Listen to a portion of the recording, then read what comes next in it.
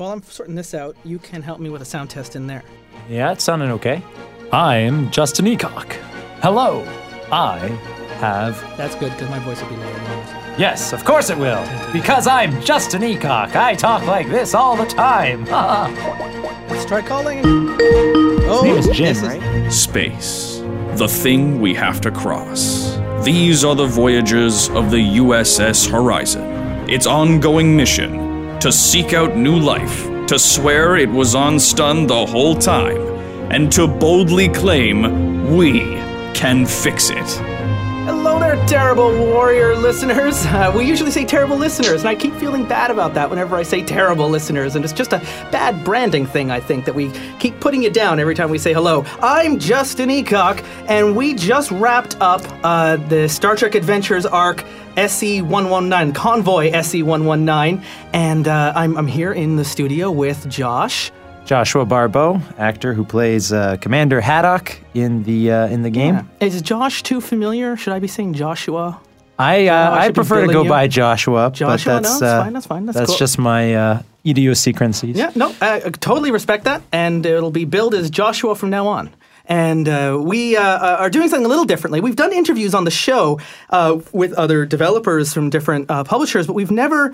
I think, done an interview with the writer of the game immediately after we've played it, which is kind of fun and neat, and means we can get in without having to explain anything, because chances are if you're listening to this on the Star Trek Adventures playlist, you've already sat through 12 hours of Star Trek Adventures, so we don't need to catch you up to speed. And if you're listening to this and you haven't listened to the campaign, spoilers, we're going to talk about it, and we're going to get into the details of what happened in our story. So if you don't mind that, then allow me to introduce to you our guest for today's mini episode.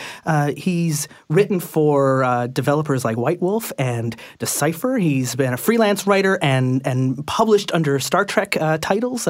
I know Josh has got some questions about those books coming up. And more recently, joined on Modiphius' writing team. He's helping to spearhead the Living campaign. He wrote Convoy SE-119, which we just played. We are really happy to have you here. Jim Johnson, thank you for joining the table here at the Terrible Warriors. Yeah, thank you so much for having me aboard. How did you get with Modiphius? I know you've been a lifelong fan of Star Trek, so I guess catch us up to speed on how you got to being the guy we're talking to tonight.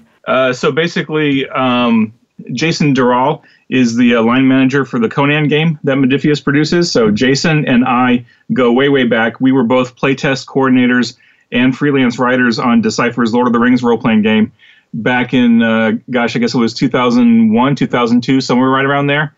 And so we met each other then and did a lot of work together, doing the playtest coordination and some freelance writing, and stayed in touch over the years after, Decipher no longer did business and moved on to different things. And he was working on the Conan game. And when he found out that Modiphius had secured the license to do the Star Trek role-playing game, he got in touch with me and said, "Hey, I know you love Star Trek, so get in touch with Modiphius and see if you can get involved." And just went from there. I got involved at the very, very early stages of the Star Trek development, and was able to leverage my my fairly extensive lifelong expertise with Star Trek, and my experience as a writer, freelance writer, and just dove in with both feet, basically. That is really cool. And supremely exciting. Yeah. We've been doing Terrible Warriors for over 5 years now. And since we started, and since I came onto the show, I've wanted to play a Star Trek game. But of course, 5 years ago, there was no Star Trek role-playing game. There was one that was published. But it wasn't very... And that's what I heard from everyone. It's just garbage. And I would see it up on the bookstore shelf, and I wouldn't even go near it because so many friends had warned me away from it. And I had looked at what other systems we were playing that could work. Maybe something like the Fate system or something else out there that allowed you to write in, because it's not just straight up a combat. You can't just do a combat simulator with Star Trek, and you can't just do Powered by the Apocalypse story only, because there are some, actual mechanics that have to work into a Star Trek game because of the technology. Right. And then right around the time where I was just going to give up and just homebrew my own on the show and just completely bash something together, Modiphius announces the Star Trek Adventures game, and I'm just like, we're saved. We can play this. It's going to be great. Nice. The very first time we played the game on the show, it was a campaign I wrote. And we played through it, and it was a mess. And then from there, we jumped on to playing along with the living campaign. A few months delayed, and here we are now, just finishing Convoy SE 119 with our commander's unorthodox way of handling a crippled Klingon ship. Yeah. And it's one of the things I wanted to ask you. You've written these games, and they've been out in the wild now. I don't know how long. SE has been out since, I think, November was the release. Have you heard much feedback from that game? And what's it like having written a story where you don't have control over what happens once other people get their hands on it? Let's see. All right. So I think Convoy actually came out maybe in August or September. I think a different one came out in November. I don't remember, though, because I don't have the release dates in front of me. But I think Convoy's been out for a little while. You're most likely correct. I don't know when I am half the time. No, that's okay.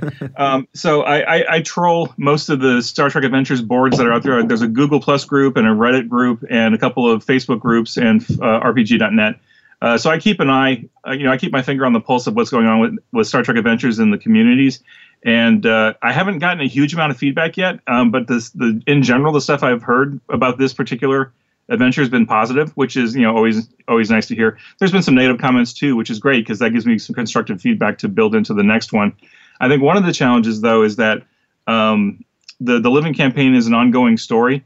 So, like, a couple of the concerns I've heard about Convoy SE119 is that parts of it feel incomplete and there's some question marks that it leaves. And that's entirely intentional because there's a bigger story we're telling and we haven't revealed all the secrets yet. So as the living campaign continues to grow, you'll start to see some of the pieces coming together.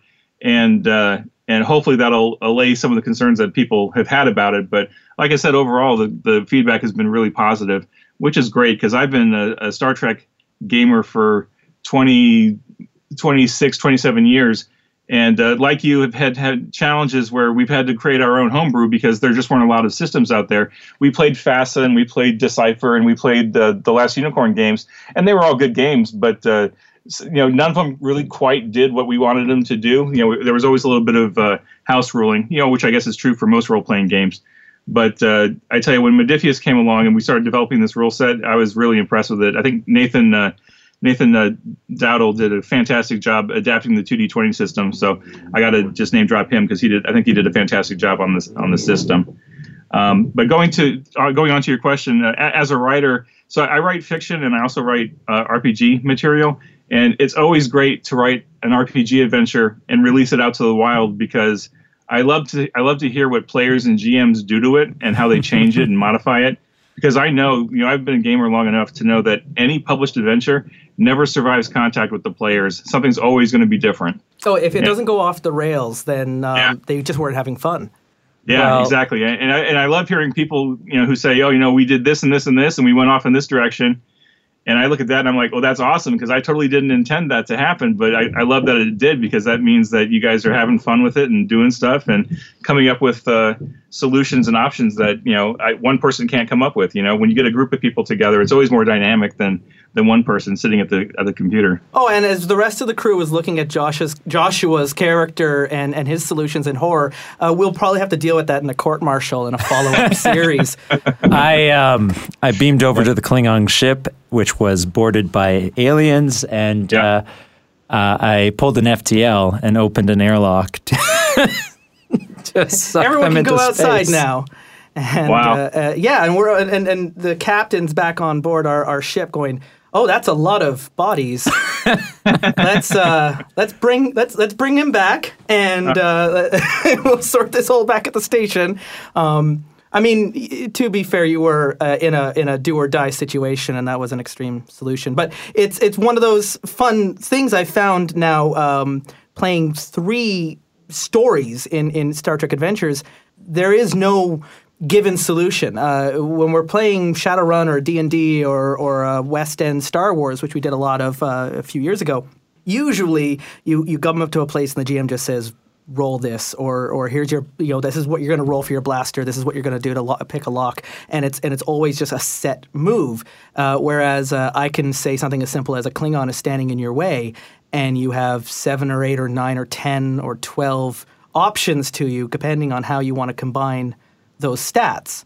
And it's been really interesting as a GM to be able to just say, what do you want to do? Here's your problem, and let their characters decide their solution based on their own backgrounds. How does that work when you're writing a scenario that isn't going to have such a cut and dry, well, you just need to blow up this temple and it's going to be over?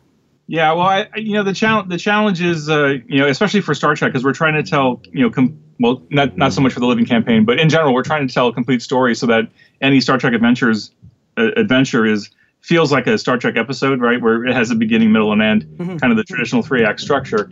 But what you have to do is you have to be, like, as a writer, you have to be flexible, because you just put the players on a rail and go from beginning to end, because then there's not a lot of fun in that necessarily, because you don't want them to think that they don't have some agency in what they're doing, and so you kind of you have to write it in such a way that you're saying, okay, game master, here's kind of the suggested way that this should flow. But if your players do something crazy or something cool, then it's up to the GM to kind of change it and modify it and go with it. So like if they decide to blow up the Klingon ship and kill Captain Akul, well, you know what, do it and tell us how you did it in the survey afterwards, and have fun with it, because ultimately, the Living Campaign is like our version, but every game group out there is going to have their own kind of like alternate reality where they do their own thing, and every Living Campaign is going to be a little bit different, which is great. But yes, as a writer, their own you really mirror kind of have universe. It's like that Worf episode with the million different parallel realities. Oh yeah, exactly. Yeah. They're all canon now in the Star Trek multiverse. Yep, that's right. We went through a whole phase last year on Terrible Warriors where we just basically played Powered by Apocalypse games. All of these Powered by Apocalypse games, which are incredibly light on rules and very heavy on pushing for story inputs from the players. This was after moving away from much more traditional RPGs like Dungeons & Dragons and Shadowrun, which are incredibly heavy on rules and simulating every bit of the combat. And Star Trek's Adventures has got this weird balance between allowing both of those.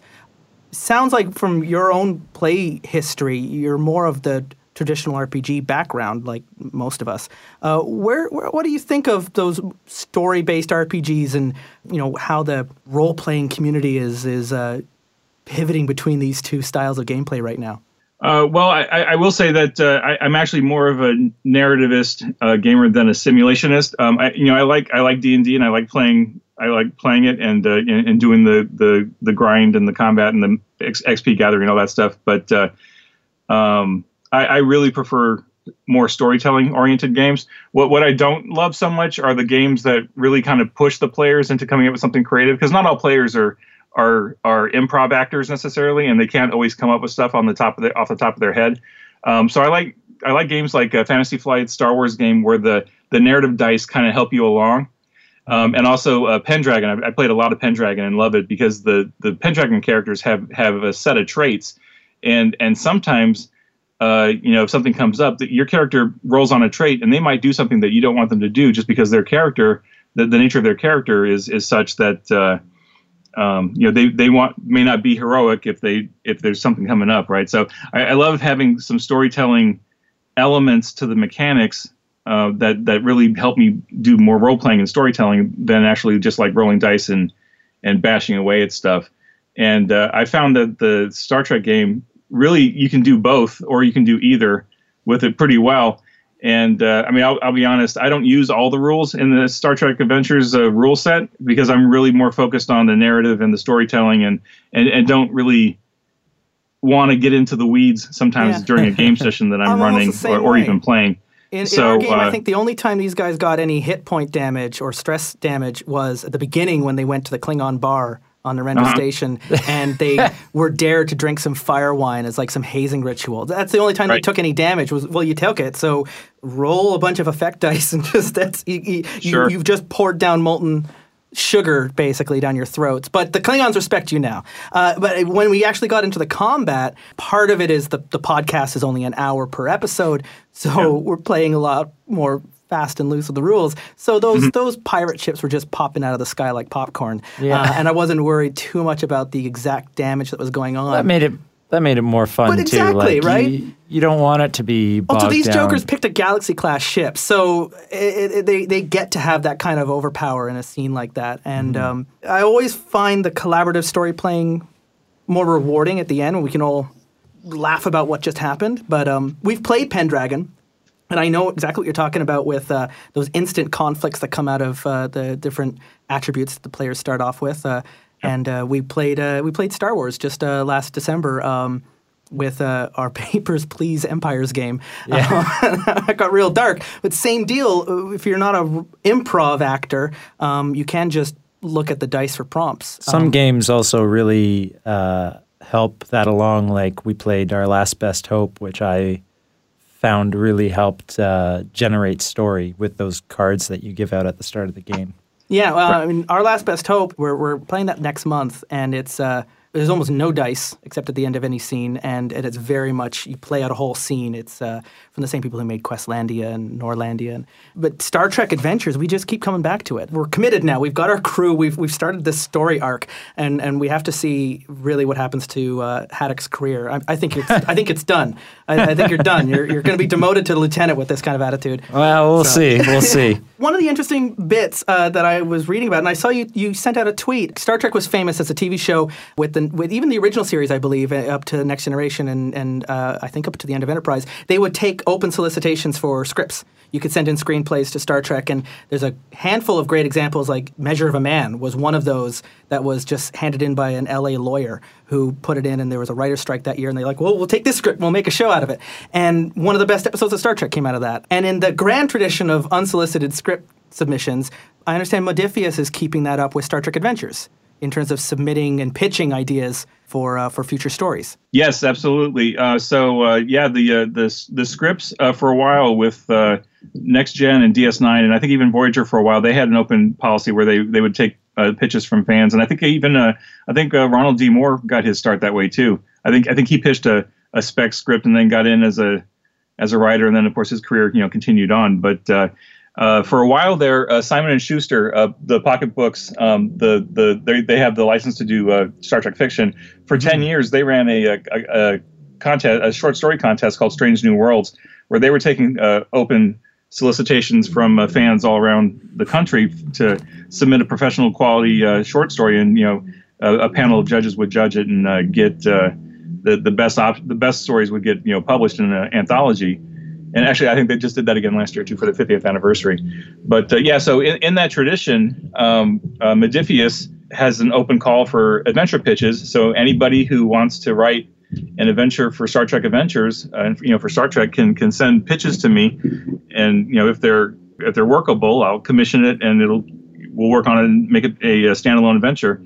And I did some research with my friends in the Star Trek writing world, and I'm pretty confident, I'm not 100% sure, but I'm pretty confident that Modiphius is the only Star Trek licensor right now that is accepting unsolicited pitches from writers where you don't need an agent. Like all the nonfiction and the fiction, you need an agent really to kind of get in the door. And Modiphius is open to anybody and everyone who wants to pitch an idea to us. Actually, that's a good segue to a question that I had for you. Yeah. So I'm aware that there's a lot of Pocket Books owns the rights to doing Star Trek fiction in like novels and stuff, and Modiphius owns the rights for the role playing game. I know with Pocket Books they have a long list of things that your Star Trek story cannot be if you're interested in submitting for them. And I know this because I'm writing a Star Trek novel, but that's neither here nor there. Well, look at you. I was wondering if Modiphius has a similar list of things that, okay, if you're writing a Star Trek Adventures game, do you have limitations on what you can write about? No, not that I'm aware of. So Sam Webb is the line manager, and I'm his. If he's the captain, I'm the executive officer. I haven't heard anybody say anything of things that we can or can't do. We don't have a license to do anything with Star Trek Discovery yet, mostly because it's too new, and they haven't released a RPG license for it yet, as far as I know. That's just speculation, but I'm pretty confident that's where it is. But pretty much anything goes. I mean, we're in pretty regular contact with the CBS Studios folks that approve our manuscripts.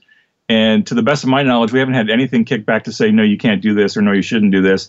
And I think part of that is because everybody who's working on the game really knows Star Trek and knows, kind of gets the concept. And we're not going to pitch some crazy idea about like all the senior staff getting high on drugs and going to do something terrible, right? I mean, it's just, if you know Star Trek, you know what you can get away with and what you can't get away with for the most part. And I think CBS trusts us to not, make a horrible black mark on their intellectual property. So I think as far as I know, we don't have any restrictions. To that end, though, we're not really focusing on any of the canon characters, right? We're creating adventures for the players and the game masters to bring their own characters and ships into the universe. So I think if there was potential of us stepping on toes, I'm sure CBS would let us know. But so far, we haven't had any issues with that. Well, I mean, now I just want to make our own Deep Space Deadline canon, don't I? So yes, of course. I actually really love that you said it in the year that you did. Every time I tell my friends about this game, they're immediately either original series or Next Generation. They immediately pick a camp, and they've got to know, well, when is it happening? Is it happening after Voyager? Is it happening before the Next Generation? And I said, 2371. We got the exact year there, and it's a really cool time for telling stories.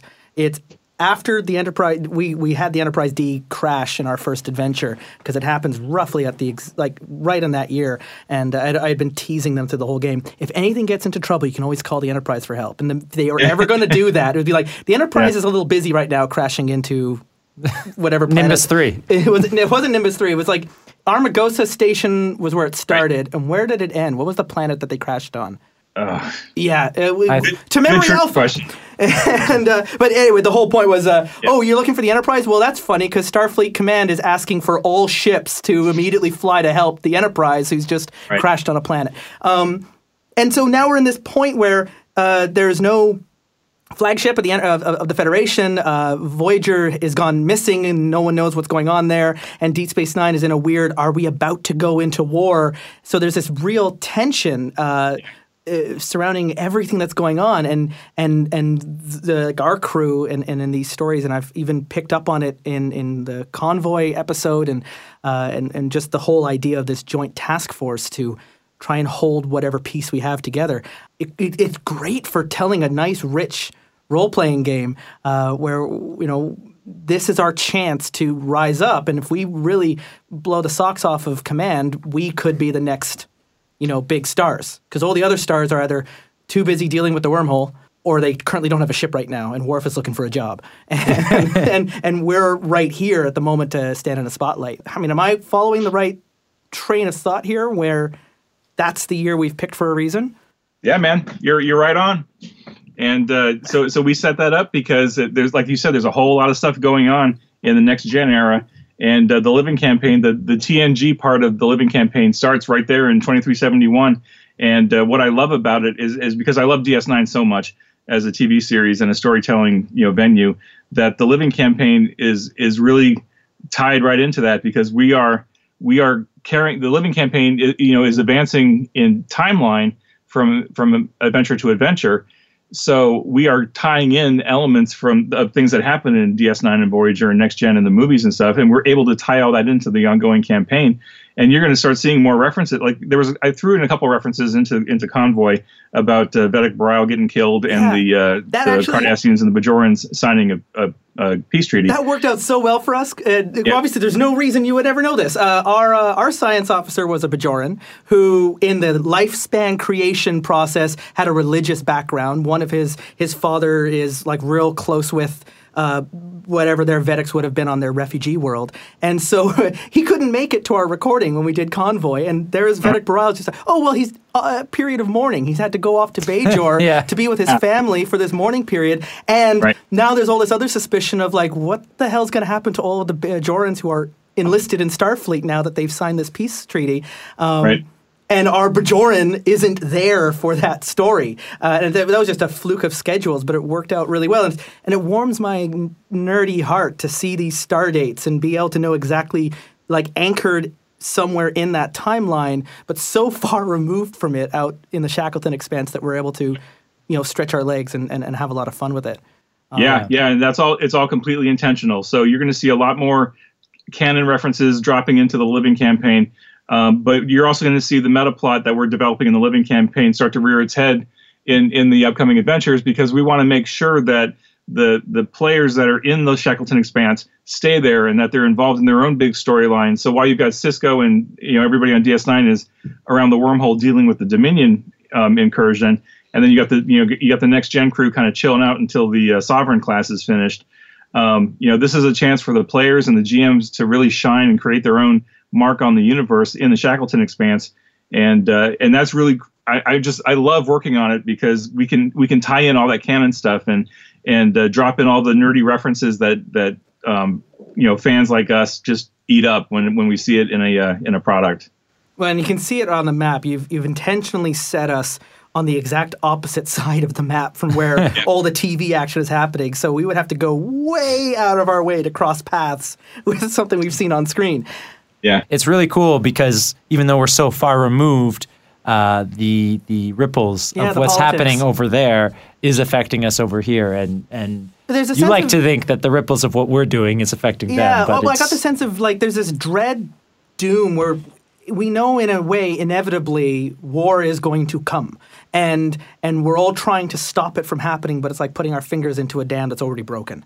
And as players who are fans of Star Trek, which at our table not everyone is. Our captain... I'm the biggest Star Trek fan. The guy I made our captain has never watched Star Trek before at all. So he's constantly having to refer to the computer going, "Computer, what is the Prime Directive? Can I torture this prisoner? No? Okay."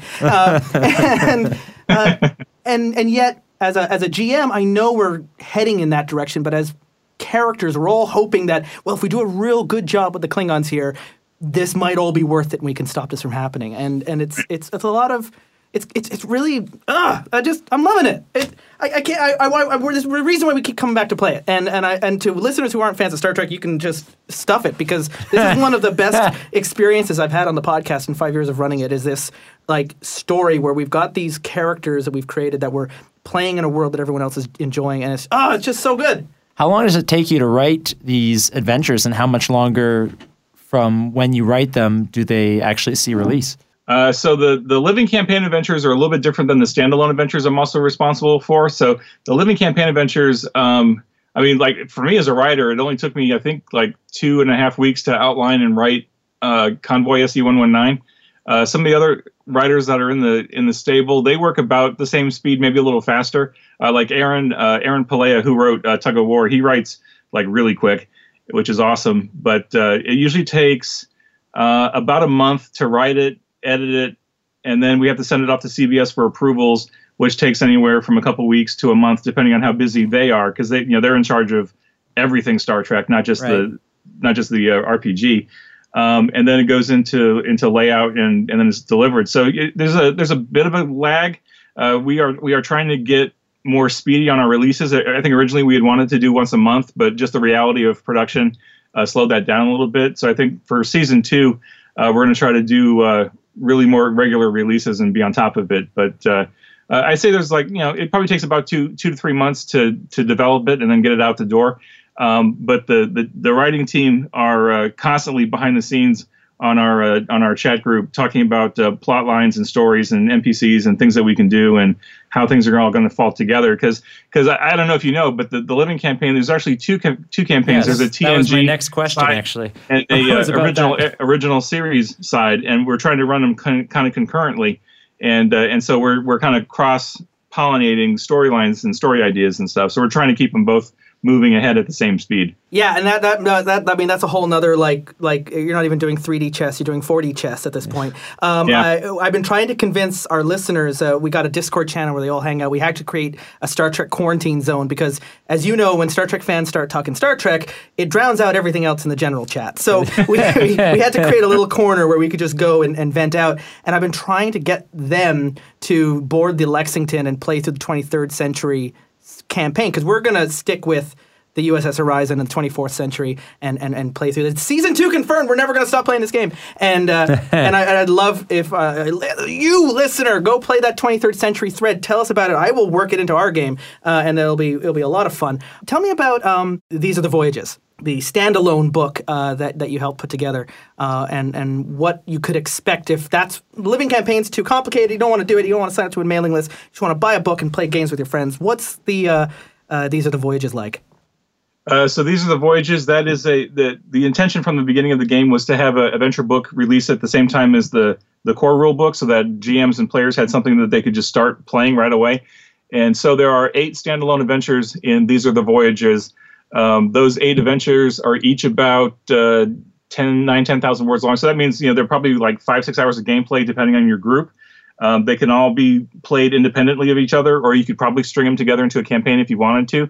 Some of them are specifically written to certain eras, but all of them include sidebars that talk about how you can adapt it for use in different eras. Like if you're playing an Enterprise campaign or a original series campaign or a next gen campaign, you can adapt all 8 adventures into whatever era you're playing in, for any ship, any crew, all that's agnostic. And there's 8 really cool adventures in there, running the gamut from investigating a missing Federation ship to looking for a planet with a forest and alien bugs and alien robots. I mean, just all kinds of cool Star Trek science fiction stuff in there. Really, really cool stuff. And that is the first of several volumes of missions. And also, there will also be standalone adventures released as PDFs. So you're going to see a big range of standalone adventures coming out in the coming months and years. That's really relaxing for me because, as I mentioned, when we started, all I had was the PDF of the pre-release of the game, and so I was like, I'm going to write my own game. I've been doing Terrible Warriors for 5 years. I've done a bunch of these games. When we're doing Powered by Apocalypse, I'm improvising them. So, I mean, how hard could writing a Star Trek adventure be? And it's not just as simple as go on a quest. Because there's more to it than as soon as you find out from the Lifespan creator, these are the characters about the characters, and all of the missions have to be about the characters. And then when you start getting into it, how many hours did I spend on Memory Alpha making sure I wasn't using a name that was used somewhere else and getting my star dates EPS right. Conduit. And let me tell you, Jim, back on our Discord channel, someone had a bone to pick with the person who wrote Convoy SE119.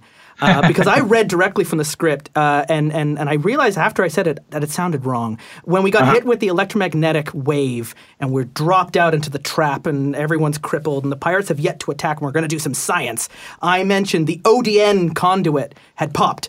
And, and I think a bunch of other inertial dampeners went down and people went flying. But someone picked up on ODN. ODN conduits? No, there are only ODN relays, and they're really just on Deep Space Nine, and you were meaning the EPS conduits, sir. And he picked it apart. And I went back, where the hell did I say that? I read it. Oh, I just read that right from Jim Johnson's own words. And I had to find the Memory Alpha page on ODN conduits. That's how it's a relay to communicate with the bridge and the Enterprise. And it's really like one of them, and it wouldn't explode. Maybe, I don't know. They're a relay of communication, not a power wire. And what are your thoughts on Star Trek Technobabble?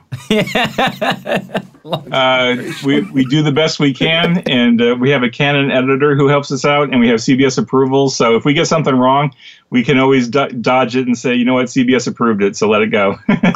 A lot of eyes looked at it before it got out, and they all passed. I stand by that ODN conduits exploding from an electromagnetic burst still makes sense to me. And I mentioned that we had lost contact with engineering. So in the end, I was in reverse correct. But yeah, it was one of those things. I'd thrown in a fake orb of the Prophets, ended up being a bomb set by Romulans, which is like I hit all the wrong. I had Romulans as my bad guy, which is a cop out, and I throw in an orb, which is a cop out, and we're running off to Deep Space Nine, which is another cop out. But it was a lot of fun, and but I spent forever going through all the canon of the names of the orbs and how many there were, because I knew if we were going to play this game that there would be that one listener who'd be like, well, there's actually only 12 orbs if counting out the 13th one, and they're all named this and this, and you can't name it that because that was already found in this episode. So I had to come up with a cool orb name that didn't exist in any of the novels or the TV shows. And anyway, it's easy to stress out about. So kudos to you, who seems to you did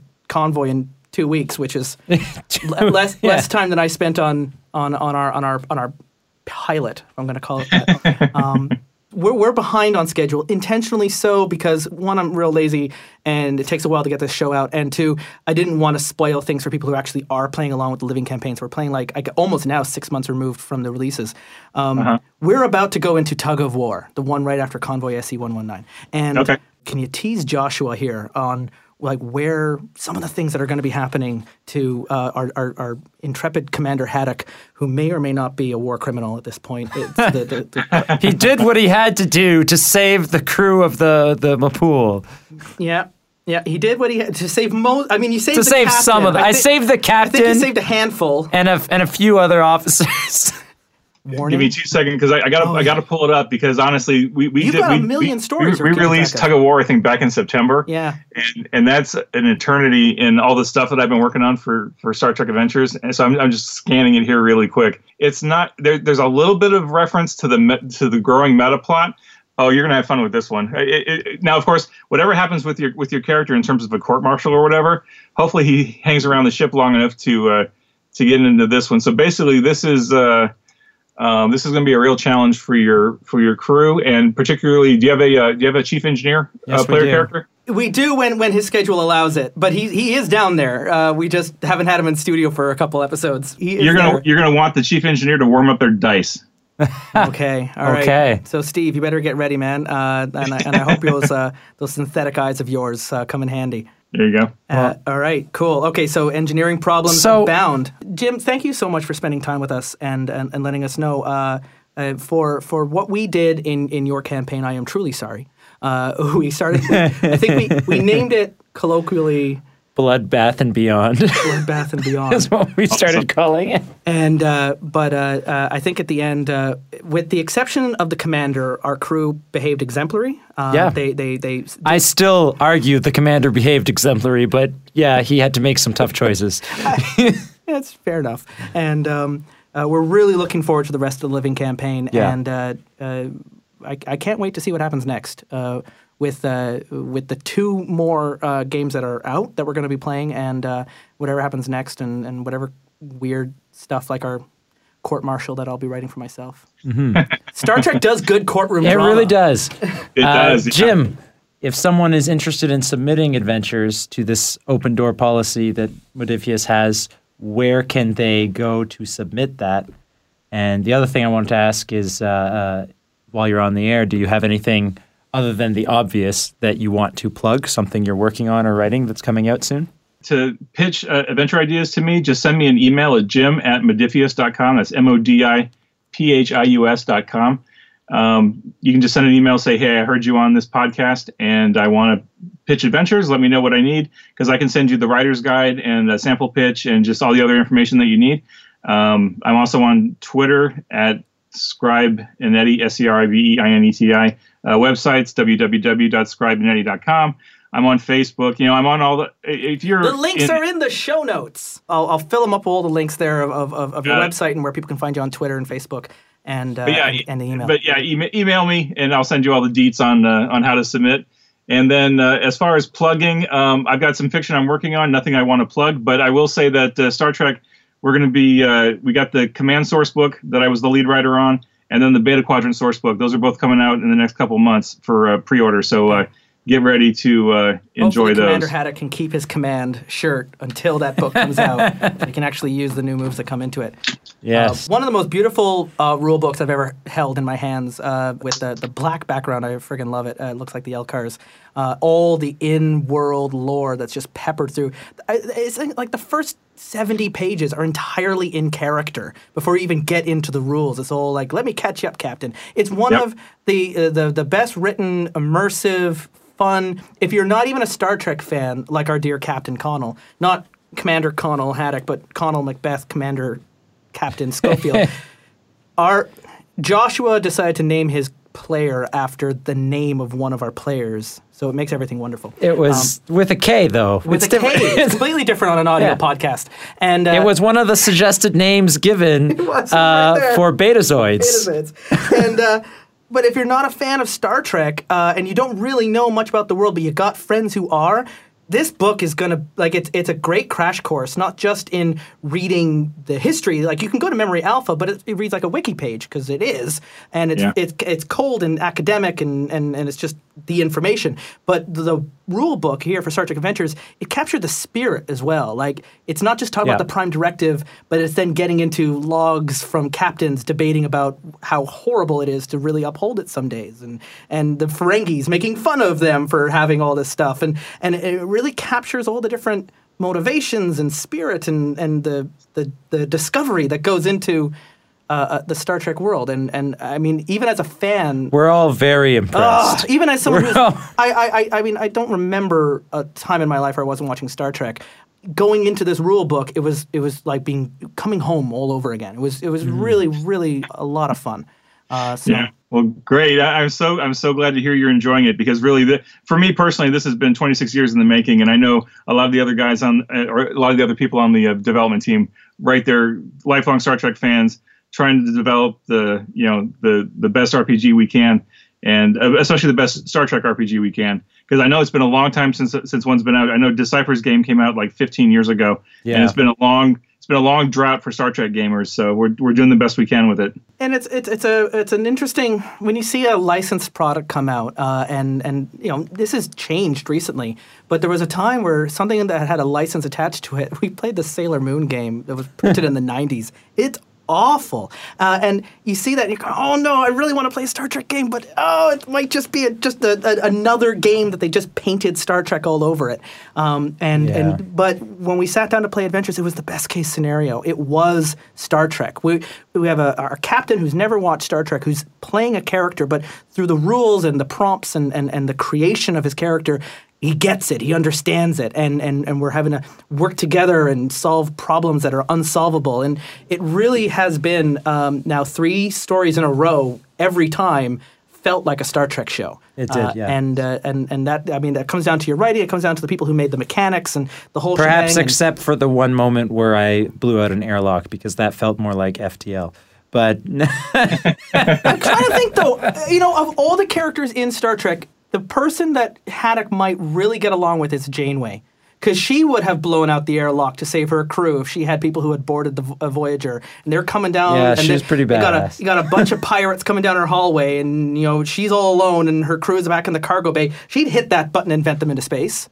Shep. Yeah, you know she what? Absolutely would. She's made decisions like that. She has. Yeah, to get her crew home, she's had to. So, like, you're just not in that desperate of a place. You just no. you got to anyway. Yeah, the Shackleton Expanse is pretty desperate. Anyway, a debate for another debrief. Yes. Jim Johnson, thank you so much for your time and for your overtime. You stuck around a little longer than I asked. I really do appreciate that. Well, thank you so much for having me on, and would love to come back and chat anytime about the Living Campaign or other parts of Star Trek or whatever. So thanks again. Thanks for supporting the game, and thanks for getting it. I'm so glad to hear fans actually get what we're trying to do and really enjoying it. So that is the most important takeaway for me, is that it sounds like we try to make a good Trek game, and mission accomplished. Yeah, if it wasn't for bloodthirsty commanders, it would be completely authentic. And thank you for spending time with us, terrible listeners. I have been Justin Eacock, and I've been joined here by my side with Joshua Barbeau. Joshua Barbeau. I'm sorry for ever calling you Josh. I don't think I've ever said Josh in the credits. I think I just say that here when I'm around the table because normally I say my own name because you let your players introduce and out themselves. Yeah, mostly because I've forgotten everyone at the table by the beginning because I'm so afraid half the time. This entire show is run off of adrenaline. Convoy SC-119 is over. Patreon supporters, you can head over to our Patreon page where you can listen to the debrief on this episode, but you got a bonus interview with the guy who wrote it. That was really cool. And next week is Our Last Best Hope, a game about saving humanity from the brink of destruction. And we are your last best hope. And in fact, that is a game that had no GM, so we were all in it.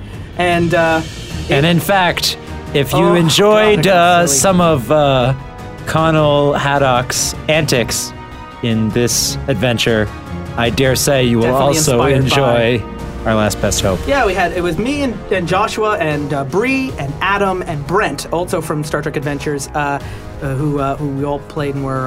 Well, you know what? We'll save it for next week because I can't even pitch what the show was because we created it on the spot in the first episode. there's going to be even more venting people into space. Oh no, spoilers! Till next time, thanks for listening to the Terrible Warriors. Be good to each other.